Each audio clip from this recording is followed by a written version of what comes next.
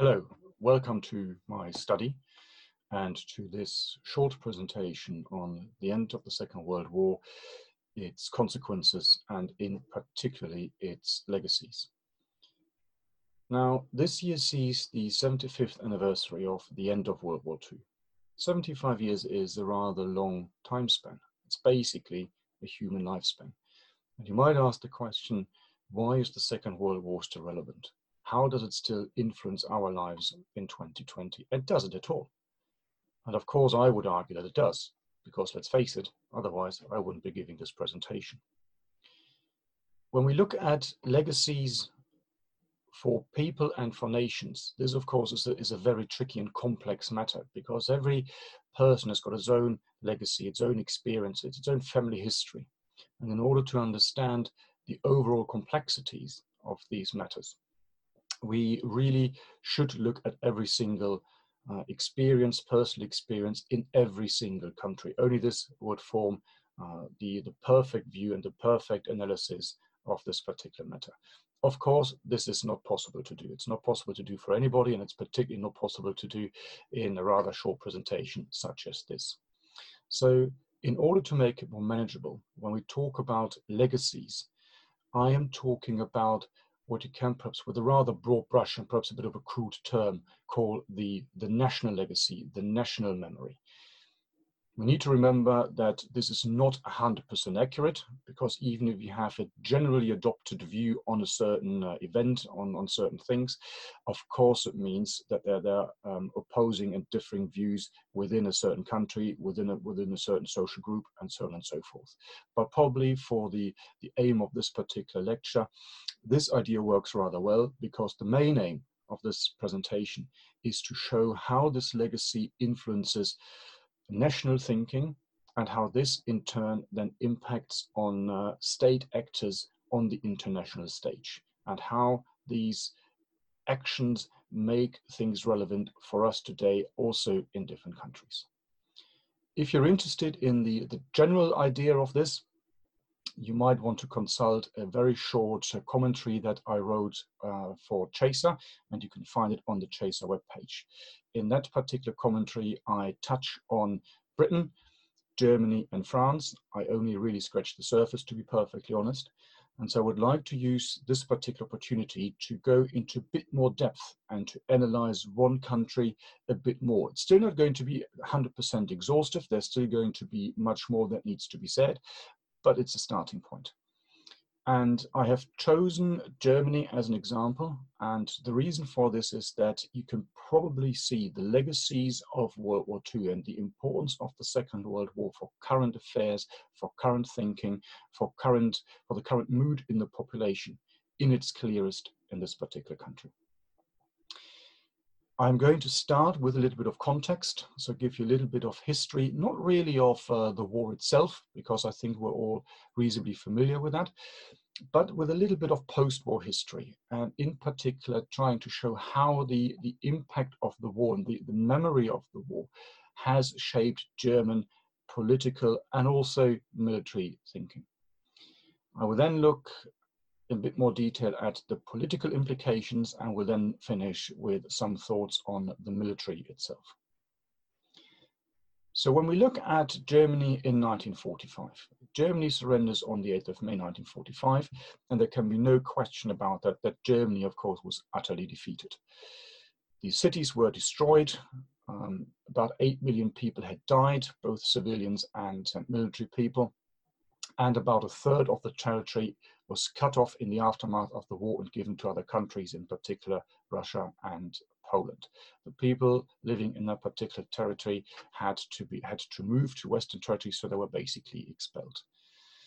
Now, this, of course, is not something that only the German experienced. So there was widespread destruction in Europe. There were millions of displaced people, but of course the Germans also have to live with the national guilt, you might say, of the Shoah, the extermination of the Jews, and the general oppressiveness of the Nazi regime, both within Germany and, of course, in the occupied territories. And it is quite easy to say, well, Germany was defeated and Germany was divided and lots of people died and the cities were destroyed and so on. but we really need to understand what impact that has had on the German national psyche. Perhaps it might be an idea to use a different country and play the scenario through. So let's use Britain. Just imagine for a moment that Britain had been defeated in World War II. As a consequence, Scotland is cut off and is given to, let's say, Norway. All the Scots are expelled and have to move to England and Wales. A big border is built all the way down from the northern border between Scotland and England to the south coast, and you're no longer able to move freely from west to east, so say, for example, from Cardiff to Leicester. The capital, London, is divided into 4 different sectors.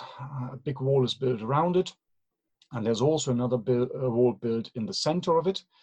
The entire old center of London is blown up, and that means Trafalgar Square, Piccadilly Circus, and all of Whitehall disappears, and this becomes a death strip because that is also the internal border. So this is basically the scenario you have to look at when you look at the division of Germany after the Second World War. And of course, the understanding and the feeling really was in Germany that Germany had been utterly defeated. Again, there could be no question about that. There was a big difference between 1945 and 1918. Actually, one of the reasons why the Allies relatively early on in World War II decide on the demand of an unconditional surrender of Germany is that they wanted to prevent something like 1918 from happening again. Famous Frenchman once said that the end of the First World War was not a proper end to the war, but it was basically just a truce for 20 years because of the Versailles Treaty. And so the Allies, you might say, really wanted to hammer it into the heads of the Germans that they had lost the war, so they wouldn't have another round and round 3 20 years later. And this view then really changes, or not really changes, but changes to a degree in the 1960s. And there are a number of reasons for that. And the main reasons are probably that, first of all, the old guard, the people who had lived and worked during the Nazi period, most of particularly the elites, stayed in place after the end of the Second World War. So these are now retiring. The new generation comes forward. And in particular, you have to see that in relation to the so-called student revolution, which first occurs in the US and then comes across the pond, the Atlantic, to in particular France and Germany. And these young generation, this young generation now starts asking probing questions, something like, Daddy, what did you do during the war? And this, together with the fact that you now have a number of court trials to do with the Holocaust, really opens the eyes to everybody, perhaps you might say to people who didn't want to see things beforehand, about the Nazi atrocities and to the general oppressiveness of the Nazi regime. And so for the first time, you really have a change in German public thinking and amongst the, you might say, the general mood, the general perception of the population after the war. Having said that, of course, you still have a lot of people who had personal experience, again, who'd lost people, whose houses would have been bombed, things like this. And so, of course, the feeling that they've been liberated was perhaps not all that dominant. In particular, of course, in what now became Eastern Germany, so the GDR, that had been liberated by the Soviets and the Red Army. And so you have a bit of a balance, perhaps you might say a bit of a mishmash in the population. The population is to a degree a little bit divided. And this, again, changes slightly with a very famous speech by the then president, von Weizsäcker, who gives the speech in German parliament in 1985, so at the 40th anniversary of the end of the Second World War. And this was probably one of the most influential and important speeches ever made in German parliament after 1945. And it's a rather long speech. And to sum it up, he basically said that the 8th of May 1945, so the day when Germany surrendered, was a day of both liberation and defeat, for personal reasons and also for the state itself. And this became the general understanding. So yes, Germany had been liberated, but internally as individuals, you could still mourn the loss of life and things like that. And again, there was then, you might perhaps say, a slight change probably about 10 or 15 years ago, and it's a gradual process, so there was no particular event that really shaped that. But you can now see, and particularly when you look at the media, when you look at the way also politicians talk, that there is now the growing understanding that Germany was predominantly liberated and at the end of the Second World War. And you can see this, for example, in the current ongoing debate, whether the 8th of May should be classed as a bank holiday to celebrate the liberation from the Nazi regime. And underlying all this are what you might call the founding myths of, in particular, Western Germany. And these founding myths, which run all the way through from 1945, then the foundation of the Federal Republic of Germany in 1949, all the way up to 2020, are first and foremost, this must never happen again. So something like the Nazi regime, something like the Second World War must be avoided at all costs. And the second one in this particular model is that never again shall a war be started on German soil. So these, you might say, became the two pillars, or perhaps the two mantras of German political thinking, and also to a large degree of German society after 1945. And you can see that in a number of specific events. So, for example, when Germany, West Germany, and also the GDR started rearming in the 1950s, this was extremely heavily opposed by the population. The reason for the rearmament, both in the West and also in the East, were mainly political, because they ensured that the Federal Republic and the GDR could be integrated into their blocs, and they could be seen as a valuable partner trying to overcome, to a certain degree, the consequences of the Second World War. The Germans, as I said, were utterly opposed to it. The general feeling was that Germany is done with fighting. And this is actually a feeling that you still find today very widespread in German society, and thus also in German politics, because politics in a democracy is, of course, influenced by public opinion and by the public mood. You then have a number of other events that also show this general reluctance to engage with military matters and also matters of general questions of security and defense. To mention just a few, you had, for example, the German national election in the early 2000s. At that time, we had a left-leaning coalition of the SPD and the Grüne, so basically the Green Party as the minor partner, together with the German Labour Party. And in the polls, this party was quite behind the conservative challengers. In the run-up to the Iraq War, the then Chancellor Schröder promised that he would keep Germany out of that particular war, whereas on the conservative side, there had been voice that Germany would actually get involved. And it was mainly on this particular ticket that Schröder managed to win this particular election and to change the mood within the population. As a personal example, this was the first and only time that my father voted for the Labour Party, German Labour Party, because he said, and I quote, "I don't want my boys to go to war. We've lost enough people in the last one, and this is enough, and we don't want to see that again." So again, a general feeling, a general view that Germany should not really engage in military matters. And you can also see that with the development of German military operations under umbrellas of international organizations like NATO, like the UN, and what have you. Again, these remain very unpopular, and they still are quite unpopular in Germany.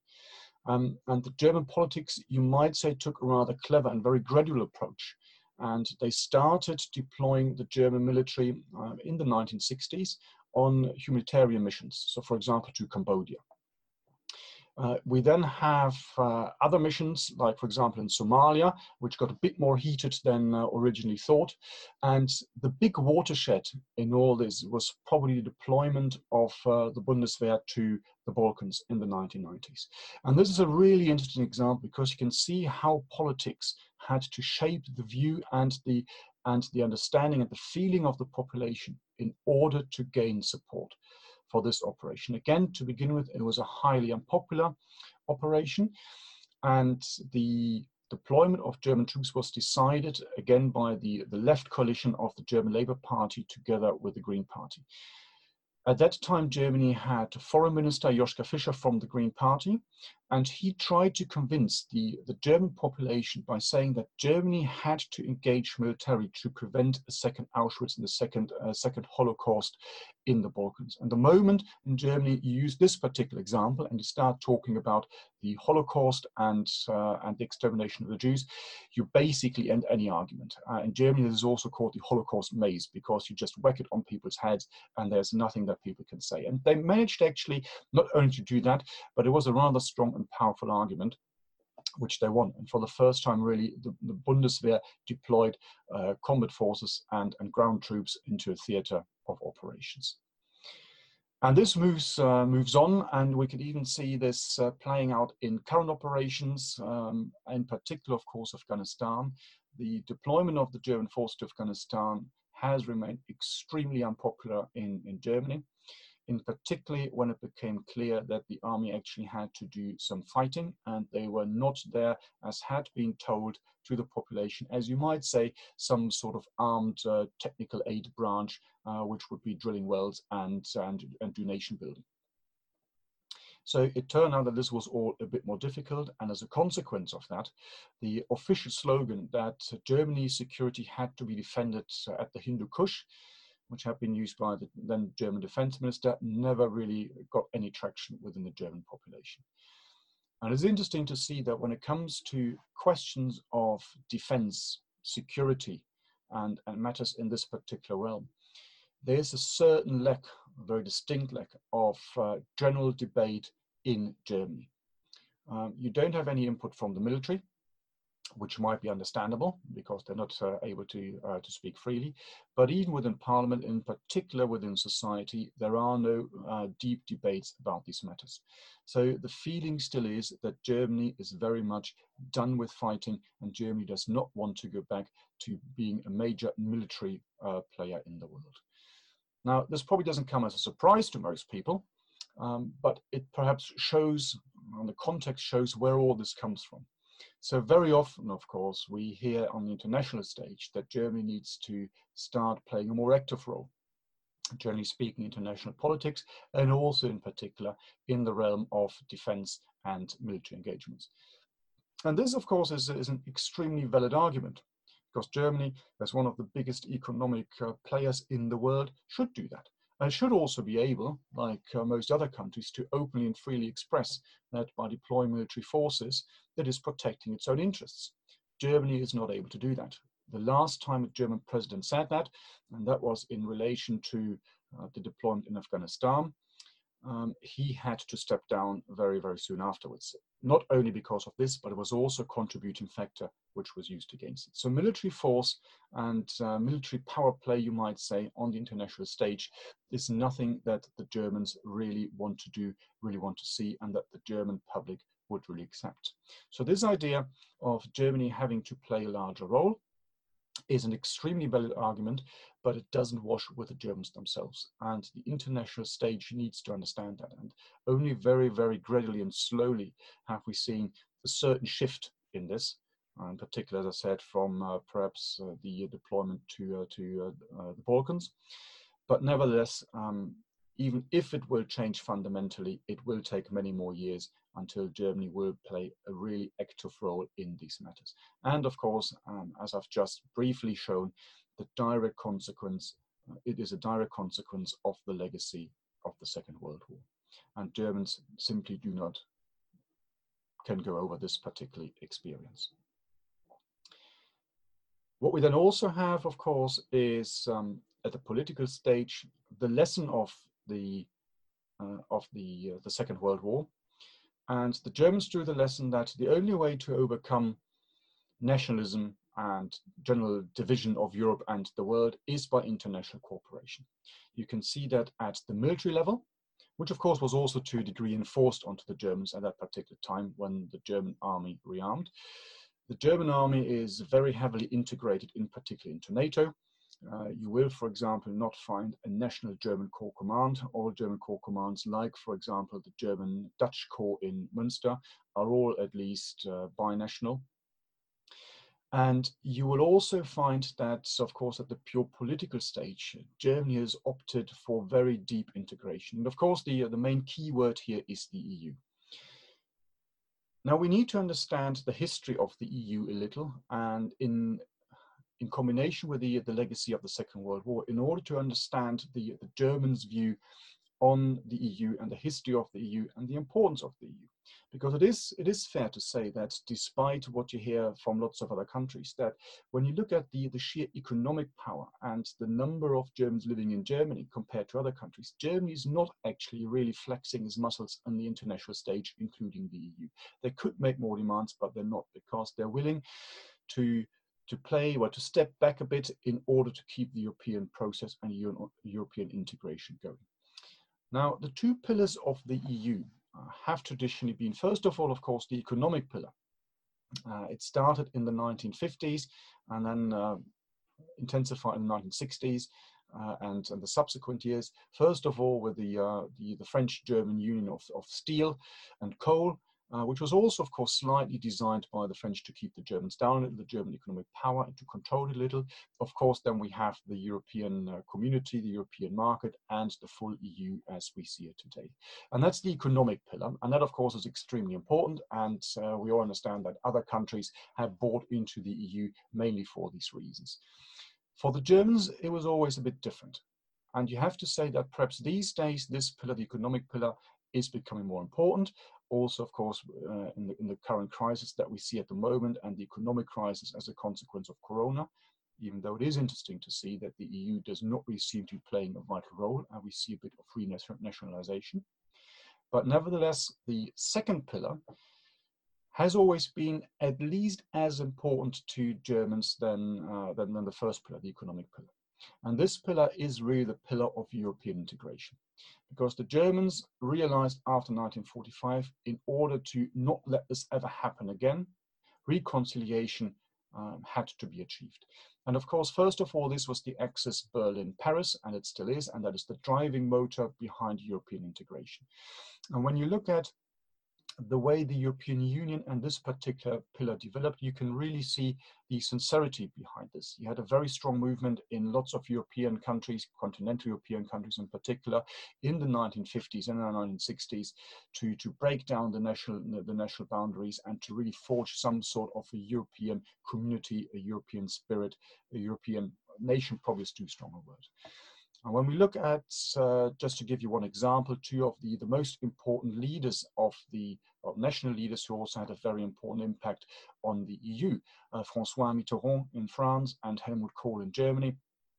These had been directly affected by the war. François Mitterrand had fought in the Second World War, and Helmut Kohl, he had been too young, but his brother had been killed in the war. So again, you can see there's a direct link and there's a direct legacy. And of course, when these people become national leaders of their countries, this personal experience also has an impact on the national experience and the way national politics will be done or was done based on the historical examples. Now, it's interesting to see that at the moment, as I said earlier, the first pillar, the economic pillar, seems to be slightly more important. And the question is, why is that? My personal argument would be that from a continental European point of view, you might perhaps say that the second pillar has fallen victim to its own success, because we've had the longest period of peace in Europe, and we don't have a direct link anymore to the horrors of war. As I said earlier, 75 years have passed since the Second World War, and the younger generations, and also, of course, the political leaders at this particular time, do no longer have the direct link to this. So this, you might say, is perhaps one reason why we see the renationalization of European politics as we see it in the current crisis. And when we bring that back a little bit and also look at the personal involvement, the personal development in the German case, there is some interesting facts with regards to German politicians. I already alluded to Helmut Kohl. We could also talk about Konrad Adenauer, the very first chancellor of Germany. And where you can see a rather interesting shift in all this, which also impacted to a degree on the national view, is when Schröder becomes Chancellor in the late 1990s, because he was the very first Chancellor who had not been directly affected by the war. Well, that's not quite true, because his father was killed, but he once said in a speech, well, I wasn't there, I did not commit these atrocities, so yes, we have a national responsibility, but it's not my own responsibility. And that changed to a degree the thinking in Germany as well a little, and suddenly it became possible again to talk publicly about personal loss. This had been really not possible perhaps since the 1960s, since you had this change, the first big change in the national understanding and the concentration on the atrocities committed by the Germans and by the Nazis. But suddenly it became possible again.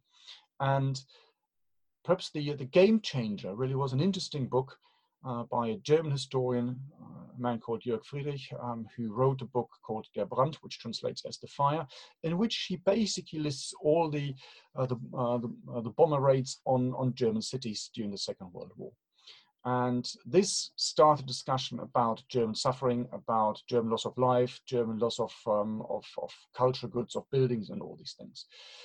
And normally, probably, this book and this discussion would have led to a bit of an outcry, because you say, how can you do this? How can you start thinking about your own losses when you were responsible for this because you started the war? Probably what helped in this particular respect was that Friedrich himself was a historian of the Holocaust. He had studied the other side as well, and so he had, for that, you might say, some authority to be talking about the German suffering as well. Nevertheless, it's also fair to say that in the current debate that you see in Germany at the moment, you have slightly more, for a better term perhaps, extreme views developing. And I already alluded to the fact that there's now an ongoing discussion about whether Germany should adopt the 8th of May as a day of liberation, whereas of course in the other camp, the more conservative camp, this is being refused and an idea that's not been accepted. But it seems to me, at least, that this idea of liberation is now the predominant view in Germany, and it keeps growing. And I personally wouldn't be surprised if in a few years' time we would see the 8th of May as a national bank holiday in Germany.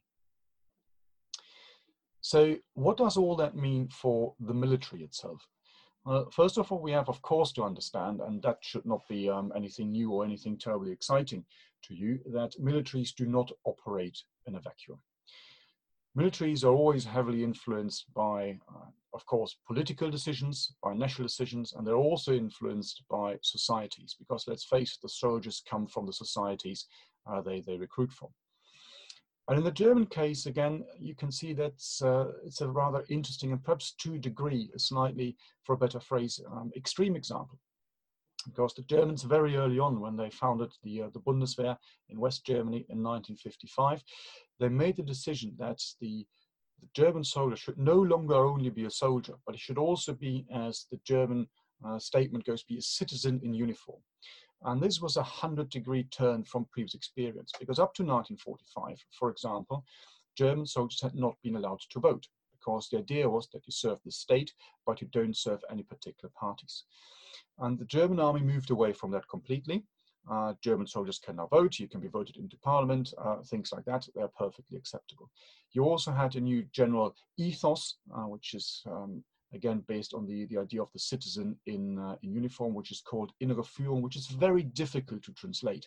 And you might perhaps say it translates as internal leadership. It doesn't really capture it. It's an ethos of an army which is based on this idea of the citizen in uniform.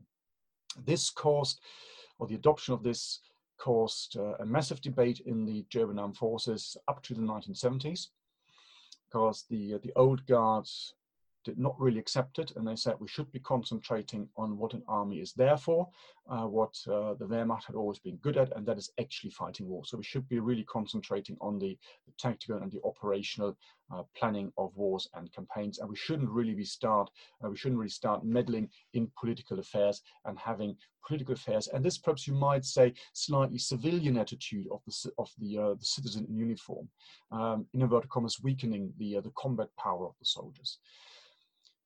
This debate, which is a very complex one, and I don't want to go into much detail because, again, you need an entire lecture series on that, This debate continued to a degree. It still continues today, even though at a much lower level.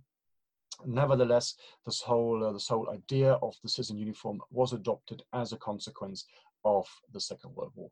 And you might perhaps say the underlying principle of this really is that if you have a well-trained and also well-educated soldier, they know what they're fighting for. They're not only obeying orders, but they fight because they want to fight. It's a very broad brush, it's very crude, but that perhaps gives you an idea. Of course, that also means that you have to open the army a little bit. And of course, the Germans had to do that anyway, because it's an army based on conscription. Armies based on conscription tend to be more open for changes and developments in society, simply because they have a very large influx of large men into the armed forces. And you can see it in the German army as well. The most infamous example probably is from the 1970s, when, of course, in those days, everyone had long hair. The soldiers didn't want to have their hair cut, so basically hairnets were introduced. Even the military realized that that was a very silly idea, and they were phased out again very quickly. But it's always used as an example to show this interaction and the openness of the military for changes in society itself. And when we look at the pure military planning of things, and the military action, so the core business of the military, again, you can see a rather interesting development in Germany after the Second World War. So to begin with, everyone in Germany was very much planning for, to a degree, a replay, let's say, of the Second World War. The German army had been very good at what it did at a tactical and operational level. The Western allies were very keen to learn from the Germans in this particular respect, and the Germans tried to concentrate on what they were good at. So fighting a mechanized war, an armored war against the Soviets. And of course, in the context of the 1950s, 60s, the Cold War and all that, that of course made sense to the military thinkers. In the Western case, for example, a number of retired German generals were writing studies for the Western armies, analyzing the war in the East, and not only analyzing it, but also giving indirect and also very direct advice to the Western armies on how you should fight a conventional war against the East. The German army, of course, was also, to a degree, quite lucky. And that applies to both the Western Army and the Eastern Army in the GDR, because this was the time of the Cold War. So the armies were actually not really required to fight. So the emphasis was on deterrence. The general perception is that both German armies were extremely competent, probably amongst the most competent in their respective blocs, so NATO and the Warsaw Pact. But they also didn't really have to deal with questions of military operations and sending troops into out-of-area operations, so outside of NATO, outside of the Warsaw Pact, because that was not really their task. So the official slogan in the Bundeswehr, for example, in those days was being able to fight in order not to fight. And that, of course, suited the army also quite well, because, as I said, it meant that you didn't have to engage with this political discussion about sending troops abroad and having really to deal with the underlying historical issues that then, for example, came up again when the deployments to Kosovo happened, because that, of course, had been occupied by the Wehrmacht in the Second World War. So it suited them quite well. And then, of course, we have the end of the Cold War. And this comes as a bit of a, I wouldn't say, well, shock to the system, but it made people think. So the whole idea of deterrence has gone. The German army or the German military has a very clear purpose, which is written down in the German constitution. It was in very clear words in those days, which says that Germany maintains armed forces for the defense of its own territory.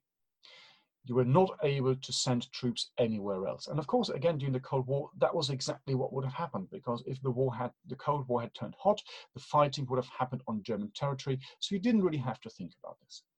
But now, of course, you have situations like Somalia.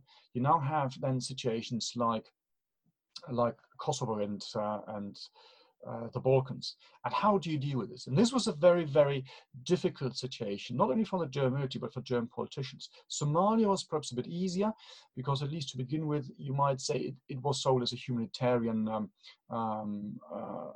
intervention or operation, for a better term. And so you got away with it. Kosovo was different, because right from the beginning it was obvious that you would have to send combat troops, you have to engage perhaps a bit more robustly. And you can see in the development within the German discussion, I've already alluded to it when I talked about the German foreign minister, that this was a rather unpopular discussion. There were actually a number of Air Force pilots who resigned from the Air Force when they were told that they would have to fly missions over the Balkans, because they said, that's not what I signed up for. I signed up for, based on the Constitution, I signed up for to defend Germany. This is something completely different. I'm not doing it. So it was a rather painful process, both for the entire nation, but also for the military to accept that. And when we go to more recent operations, like, for example, and in particular, Afghanistan, we can still see the tension that you find. On the pure military side of things, this tension is probably less there than it was at the end of the Cold War, because we now have a new generation of soldiers. If you were a soldier during the beginning of the Kosovo crisis or the Balkans crisis, you had signed up as, let's face it, let's call it a Cold War warrior, with a very certain set of ideas and values and why you wanted to join the army. As I said earlier, mainly to defend Germany, to act as a deterrent, and so on and so forth. Afghanistan, of course, you might say is different, despite the official statement by the then German defense minister, that Germany has also been defended at the Hindu Kush, which never really caught the attention of the German public, and they never really bought into this. But nevertheless, the soldiers now, of course, are, for a better term, a different breed. They know if you sign up, you're now going to go onto operations, because the German highest court made a number of rulings which make these operations possible under very, very specific conditions. So again, the Balkans was probably the first one. We now have Afghanistan. You then have a mission in Iraq. You also have a mission in Mali. So these things are now possible. And when you sign on the dotted line and you become a soldier, you basically accept that this might happen. It does not mean that the German population has really bought into this. And again, I already mentioned the Germany has defended at the Hindu Kush example and quote from the German defense minister. The military operations that the German armed forces are conducting at the moment still remain extremely unpopular. Afghanistan is a very good example of this. You probably found one of the highest rates in the polls against any military operations in the entire world in Germany. And you can still see that in this general lack of a debate of matters of defense, security, and also to a large degree general international relations on the whole in Germany. So these are things that are not really being discussed in Germany, even today. And again, you can make the clear and direct link back to the legacy of the Second World War, this whole idea of from German soil never shall another war be started, and things like that we already talked about. And when you bring it even one level further down, you look at the military itself. It also has had impacts, and also the whole legacy has come with issues. I already talked about the citizen in uniform, this whole construct. So basically, completely new understanding of what it means to be a soldier. You're no longer just receiving orders from the state and you carry them out. No, you're an integral part of that particular state, and you actually have a say, which, as you can imagine, in certain situations can create some difficulties. In particular, perhaps in an army based on conscription, where you have all sorts of different ideas, different views, different perceptions floating in. And of course, Germany has subsequently stopped conscription, and it's now a fully professional army, even though there is a little bit of debate in Germany at the moment whether some sort or some form of national service should be brought back. My personal view is it's not going to happen for all sorts of reasons, but the debate is starting at very, very low level, and we'll have to see where this leads. But this debate about the citizen uniform and this whole question of what is the army actually for, what are we doing as soldiers, also shows a little bit of an insecurity that you can see in the German military and even today. And again, this is very clearly linked to the experience of the Second World War, because the Wehrmacht, of course, contributed to the atrocities. And again, you can see a development in the understanding. In the early years, up to, again, probably the 1960s, the general view and the accepted view was that the German army had fought honorably. And so there were a number of quotes and famous people who were always put forward to prove that point. For example, Eisenhower made the statement that the Wehrmacht had fought honorably.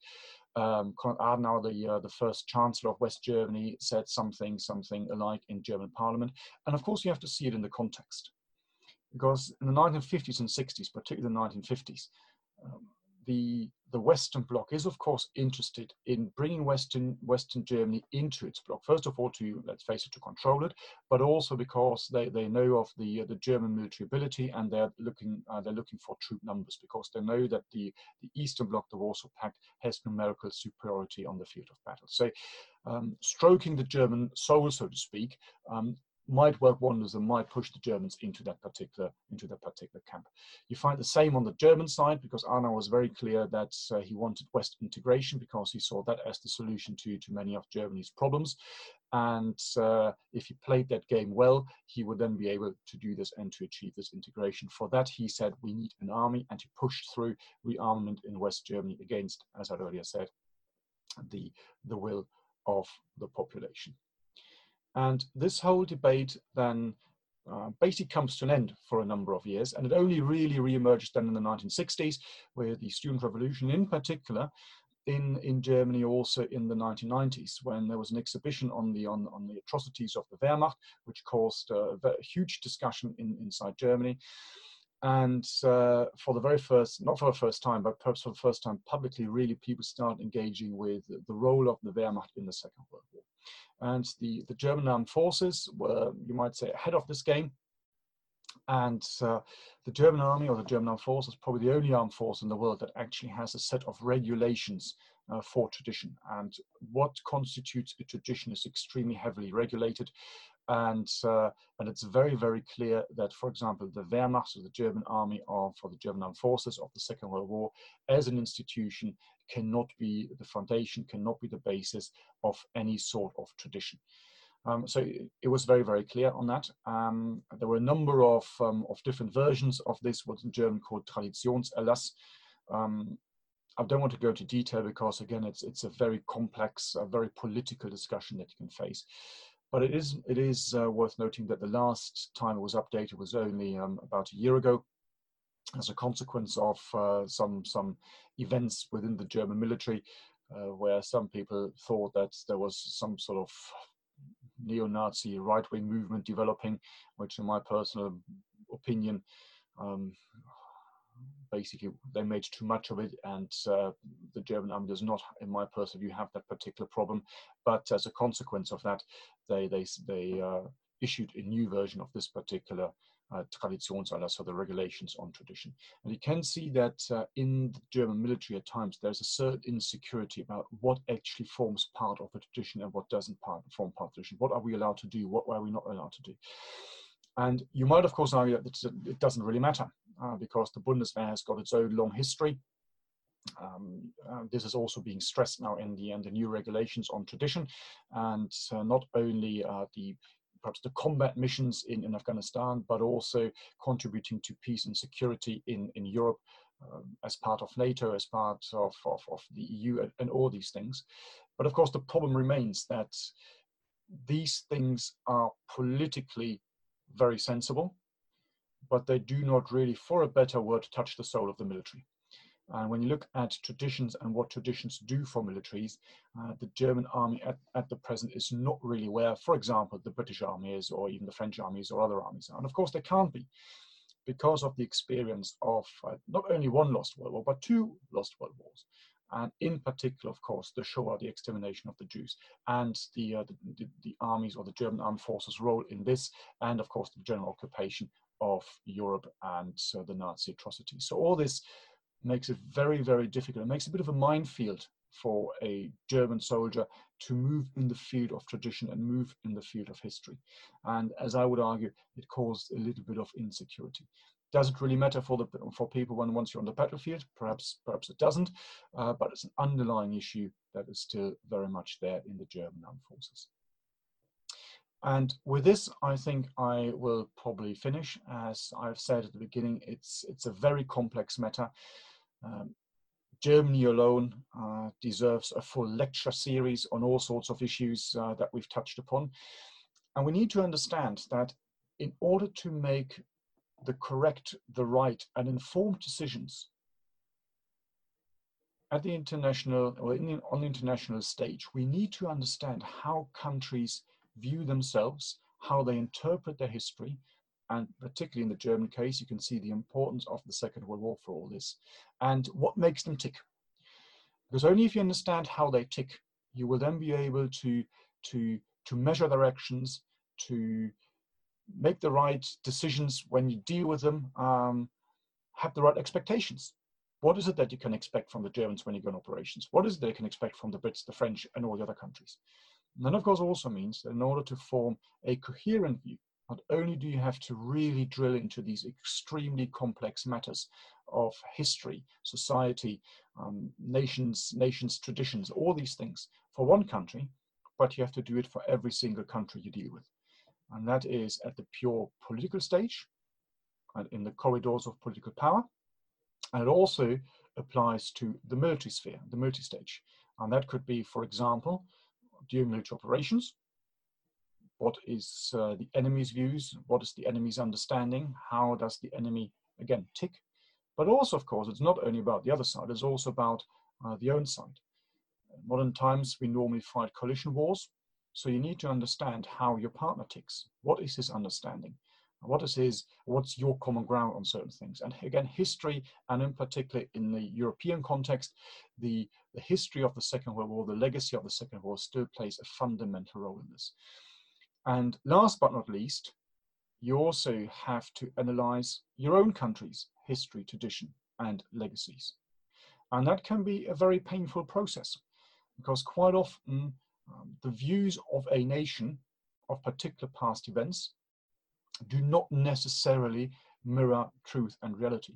And Germany in this case is probably quite unique, you might say, because it really faced its history and accepted its history. And so you only have to go to Berlin, where you find now right bang in the center of Berlin, this huge monument to the exterminated Jews in Europe. And that's right next to the Brandenburg Gate. So it's an indicator of how Germany has dealt with its past and also accepted its past. In other countries, you do not really see that to the same degree. And of course, you might perhaps say that they don't have to, because they didn't lose the wars, so that they didn't have to have this very painful process.